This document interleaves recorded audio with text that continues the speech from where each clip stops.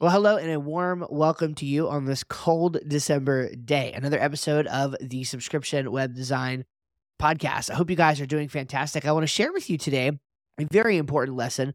And this is one that we hear about a lot, but I think not a lot of people really talk about the helpfulness, the philosophy behind it, but then also bridging that gap and tying it into a very practical way to make it happen. So, how many of you have heard before the advice, you need to niche down, right? We've all heard this. You need to niche down. You need to serve a niche that is as small as possible, but also big enough to be able to serve your business goals, etc., etc. We have definitely heard this before. But what I want to do is take a 30,000 foot view first. Let's look at what niching down really is, why it's helpful to you, why it is a decision that you should think about very carefully, but also consider very seriously in your business. And then on the other end, let's get into like 500 feet and let's talk about some filters you can use. And I'm going to give you 4 of them, 4 filters that you can actually use to determine how you should niche down in your business based on your own circumstances. I think it's going to be a very, very helpful episode for you, not directly subscription web design related. You could theoretically use this anywhere you go.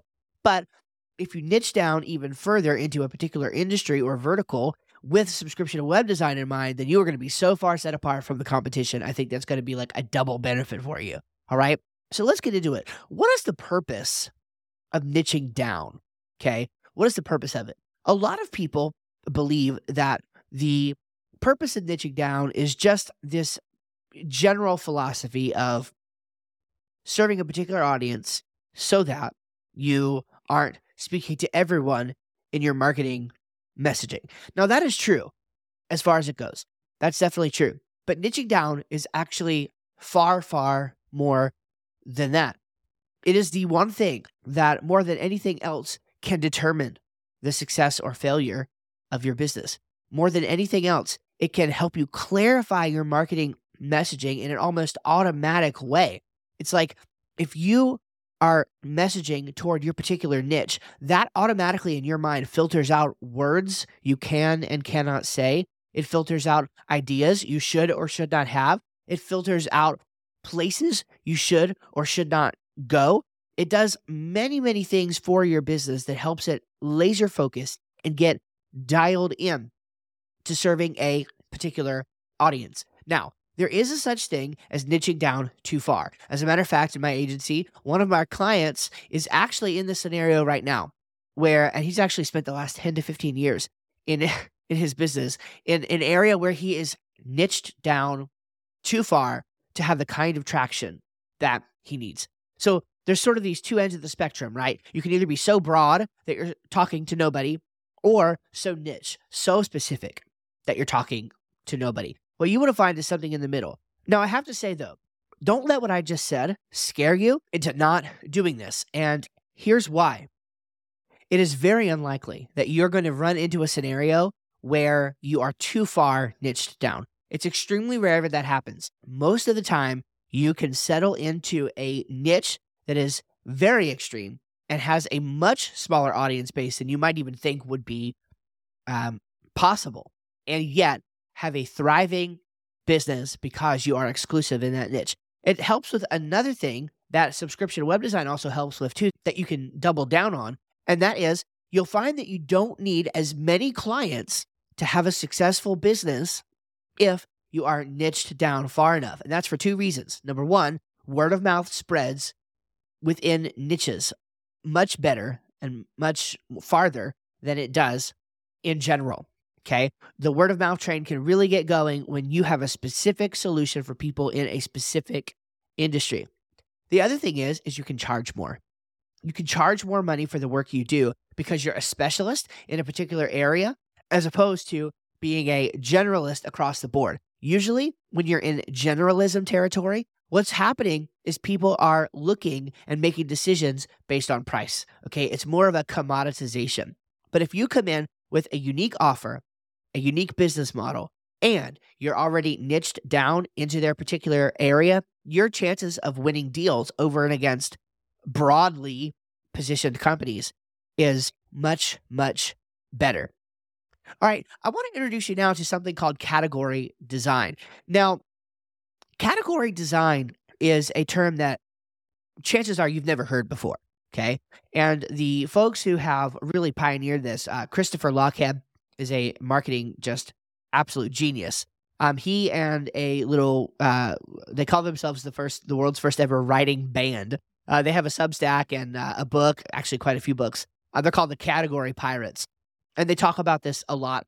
And also Christopher Lochhead and Al Ramadan, I think is his name. Anyway, there's like 4 other authors. They wrote a book a few years ago called Play Bigger that talks about this. And essentially, to give you a little bit of background, when a startup in Silicon Valley takes place, a new software startup or just whatever it is, these are the guys that they call to come in and help position them in the market.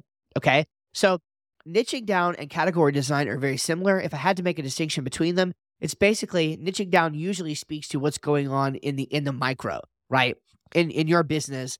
Specifically, you're thinking about going deeper and deeper within a particular niche to serve a particular kind of client.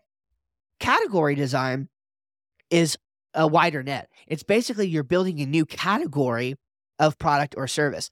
Subscription web design is an example of category design. I've designed a category of subscription web design. And so what I do is I talk less about the web design and more about the category. So when you find yourself in a position where the thing that you're marketing is actually the category, that's category design. And a great example of this, people in the tech world, you should understand this, is Salesforce, right? When Salesforce.com came out and said, yeah, you don't need servers anymore. Basically, they invented the idea of the cloud. They came in and they designed a new category called cloud computing. They called the old thing on-premise computing and then began to throw rocks at it. All right. And so they created a new category. So you can look at this in the macro, which is category design, or in the micro, which is niching. And if you have the ability to do category design, that's even better. And a book that you can read about that is Play Bigger. You can also read a book called Snow Leopard. It's more about how writers and creators can create a category of one.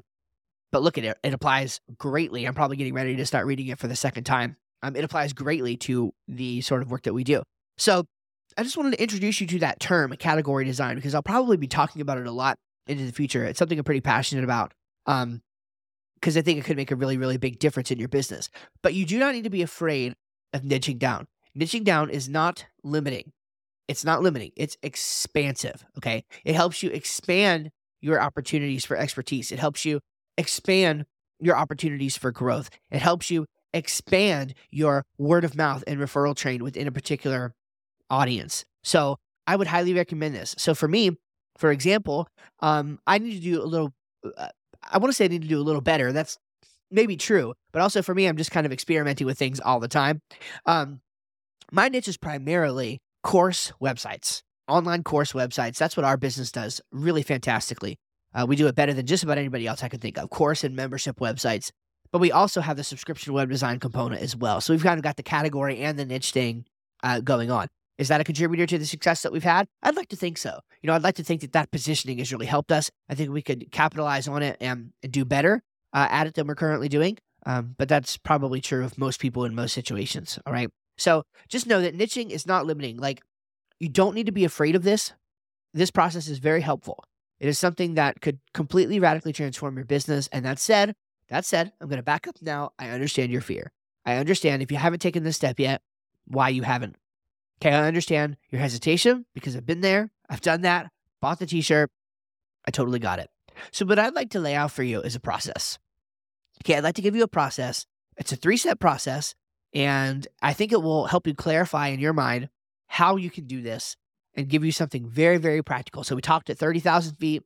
Now let's go down to 500 feet and make it practical, something you can apply in your business. So how to choose? How do you choose a niche? You say, all right, Steve, I'm bought in. I like this idea, but I'm scared to death of it.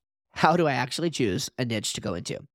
First of all, you're going to start with a discovery mindset. Start with a discovery mindset. Another way to put this is an experimental mindset.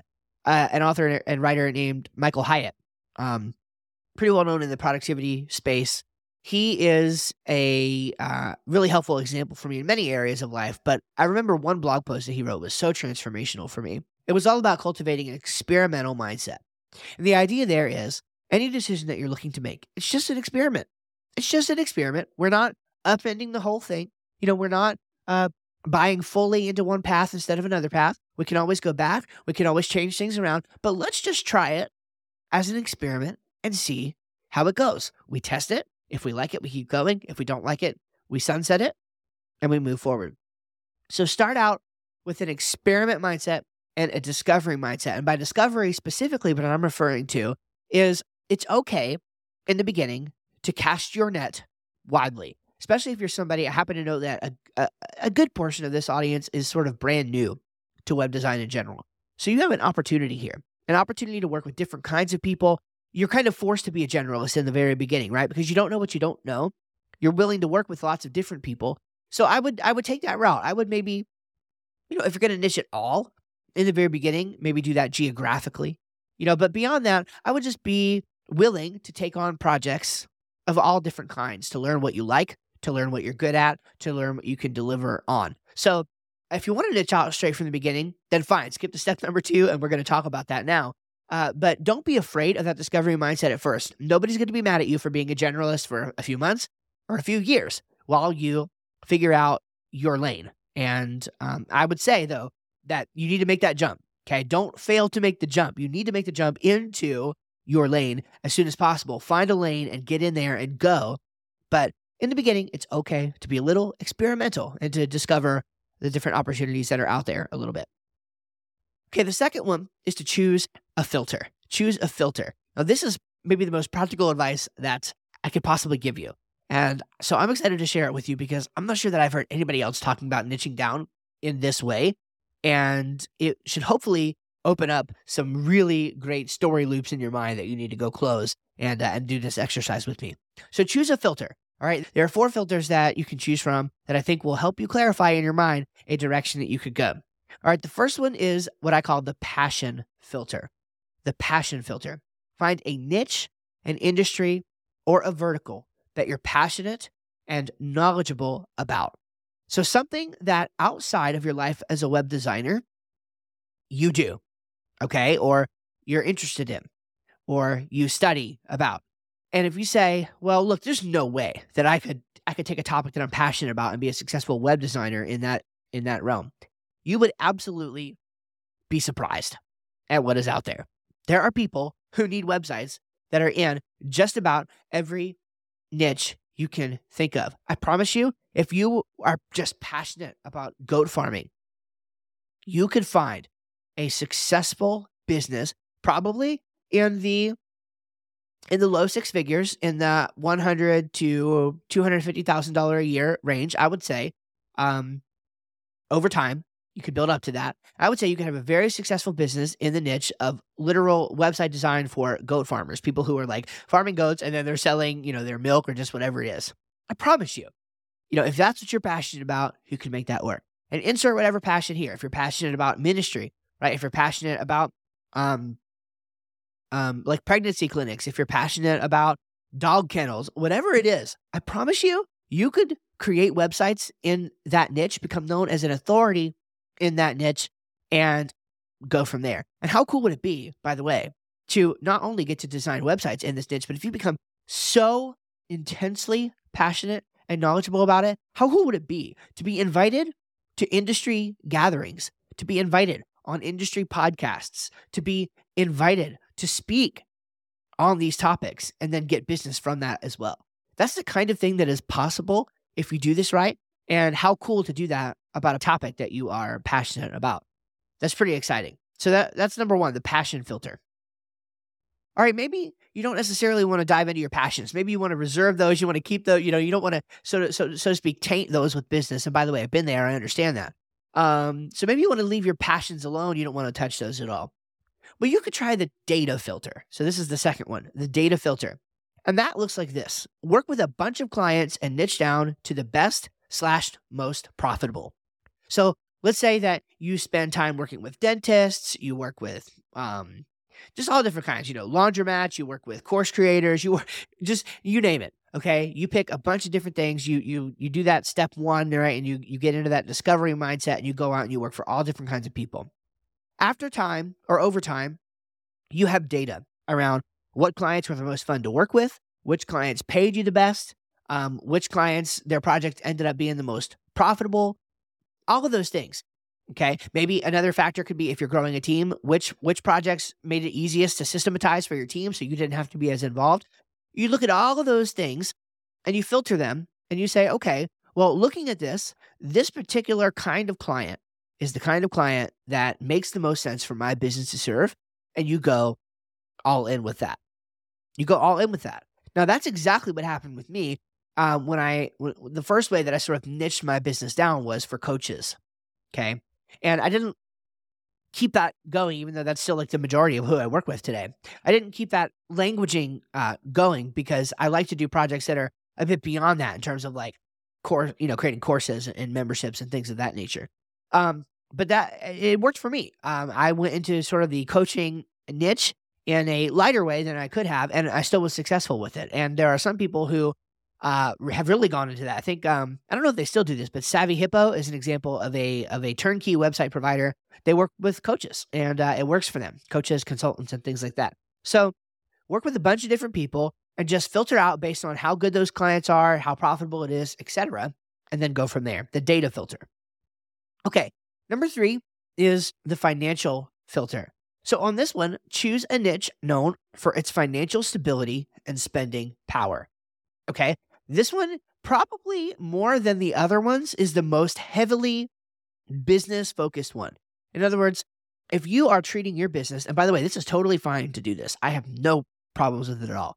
If you are treating your business in a way that is, totally free from emotional attachment, that's totally free from a passion project, it's totally free from whatever, and all you really care about is being able to live your life while owning a business that is doing things. In other words, you are probably looking at hiring people. You're looking at being completely out of the fulfillment process in the business and all of that. This is probably the path that you want to go. And again, this is just choosing a path or a client to niche down into that is very financially profitable. An easy example of this would be something like financial accounting firms. Okay, financial firms, lawyers, places like this. Maybe they're your passion, and if so, that's fine. But maybe they're not. Maybe they're just very lucrative. I remember when I was working at the law firm that where I used to work. I remember looking and just researching web designers who were in that niche, and there were people in New York charging like $90K minimum to build lawyer websites. Okay, let me tell you, that is all about the money. Okay, that's a financially stable and profitable business vertical to be in, and so you might go that route. You might say, you know what? Barring all other decisions, this is the way that I have the chance to make the most money in a stable way. And I'm going to go that route. So that's the financial filter. So far, we've got the passion filter, we've got the data filter, and then we've got the financial filter. Okay, 4th and finally is the logical filter. This is to choose a niche based on a logical reason. This could be geographic area, previous work experience, wanting to learn more about a particular industry, etc. So in a way, this sort of groups together all of the other things. For example, you might have said, well, how come you didn't list geography as a niche of its own? Well, true enough, that is a niche on its own, but I wanted to think a little bit broader about it. The reason you would choose geography is a logical reason. You live there. And when I got to thinking about it, there's lots of other logical reasons to go into a particular niche. Previous work experience is one I mentioned. Perhaps I just got really good at knowing what lawyers needed because I worked with them. I could go into the lawyer niche quite easily because I know and understand their needs. I worked in the marketing department, right? I did IT, but I also worked with our marketing department as well, in creating solutions for websites and things of that nature. So I have a degree of understanding to that, and that's a niche that I could very comfortably go into because I worked in it before. All right. So you may have just a more logical reason for choosing what niche you want to go into. And if you have questions about that, especially if you join up with our mentorship program, you can go in there and you can ask me specific questions. By the way, this episode is brought to you by our mentorship program. You go to subscriptionwebdesign.com to learn more about that and get signed up, because it's a way for me to actually help you make these sorts of decisions in your business and guide you in your own context. But even if you don't do that, again, following these guidelines is exactly what you need to get to the next level. Choose the passion filter, the data filter, the financial filter, or the logical filter when you're going to niche down. Okay, and then the final step, and this one is extremely, extremely important, is to build a three-legged stool, okay? And now if you can't meet these three criteria that I'm getting ready to give you in whatever niche that you have chosen, then you need to go back to the drawing board, at least to some degree. Now, I realize I gave you different filters. You're going to see some words that are similar here, so I don't want you to get confused. I'm going to try to explain this in an easy way to make a distinction between them, all right? And we'll go from there. All right, so the three-legged stool is this: passion, proficiency, and profitability. Passion, proficiency, and profitability. Now, the reason why you need this three-legged stool is this. If you don't have passion, you're not going to keep up with it. You're not going to do it for very long at all. If you don't have proficiency, you're not going to get any clients because you're no good. And if you don't have profitability, you're going to go out of business because you have to be profitable in order to stay in business. So it's a three-legged stool: passion, proficiency, and profitability. Now, but you might say, well, what if you chose, based on the financial filter? You said, Steve, that was basically devoid of passion. You weren't using passion at all. Well, I don't think passion has to be related to the niche itself. I think if the passion is strong enough to have a thriving business and support the lifestyle your family wants, that's the passion you need, okay? So don't let that confuse you. Passion, proficiency, and profitability. For example, let's say you went with the passion filter, number one, right? You found a niche based on something that you were completely passionate about. Well, that's all well and good. But if it turns out there's no profitability, the third leg of the stool, if there's no profitability in that business model, guess what? You don't have a business. You have a hobby. You see how that's a problem? So whichever filter you use to decide to niche down into, you need to run that through, I would argue, an additional filter, which I'm calling your three-legged stool, to determine if it's feasible for you to actually go into this niche. So this is really cool because it gives you the freedom and flexibility to narrow down exactly how you'd like to niche your business, but then to run that decision through a filter to see if it will work. If you can't make it work, okay, if you're lacking either the passion, proficiency, or profitability to be successful in a particular niche, go back to the drawing board. Start again, choose a different filter, choose a different business. Maybe you still want to go by the passion filter, but there's something else you're passionate about. Maybe you want to go into web designs for people who do baseball trading cards, I don't know, instead of fly fishing, whatever it is. Right? Choose another passion, go down that route, or choose another filter altogether and see how that works for you. So first, start with a discovery mindset, then choose a filter, and then build a three-legged stool to make sure that your filter is successful. And if it's not, go back to a drawing board. If it is, make the decision. Niche down your business. It's going to be incredibly useful for you. It's going to be life-changing for you, probably. And I'm excited to see your results. That's going to be it for this episode of the Subscription Web Design Podcast. Please share this with your friends. Share this with other people in the industry who want to get the word out about subscription web design to as many people as possible. And if you think this was just a helpful exercise in terms of niching down, to be honest, this is more helpful than most things that I've seen personally that have tried to teach me how to niche down. So I would be honored for you to share this with anyone and everyone you think could use this material. All right. You guys take care. Have a great one, and we'll see you in the next episode.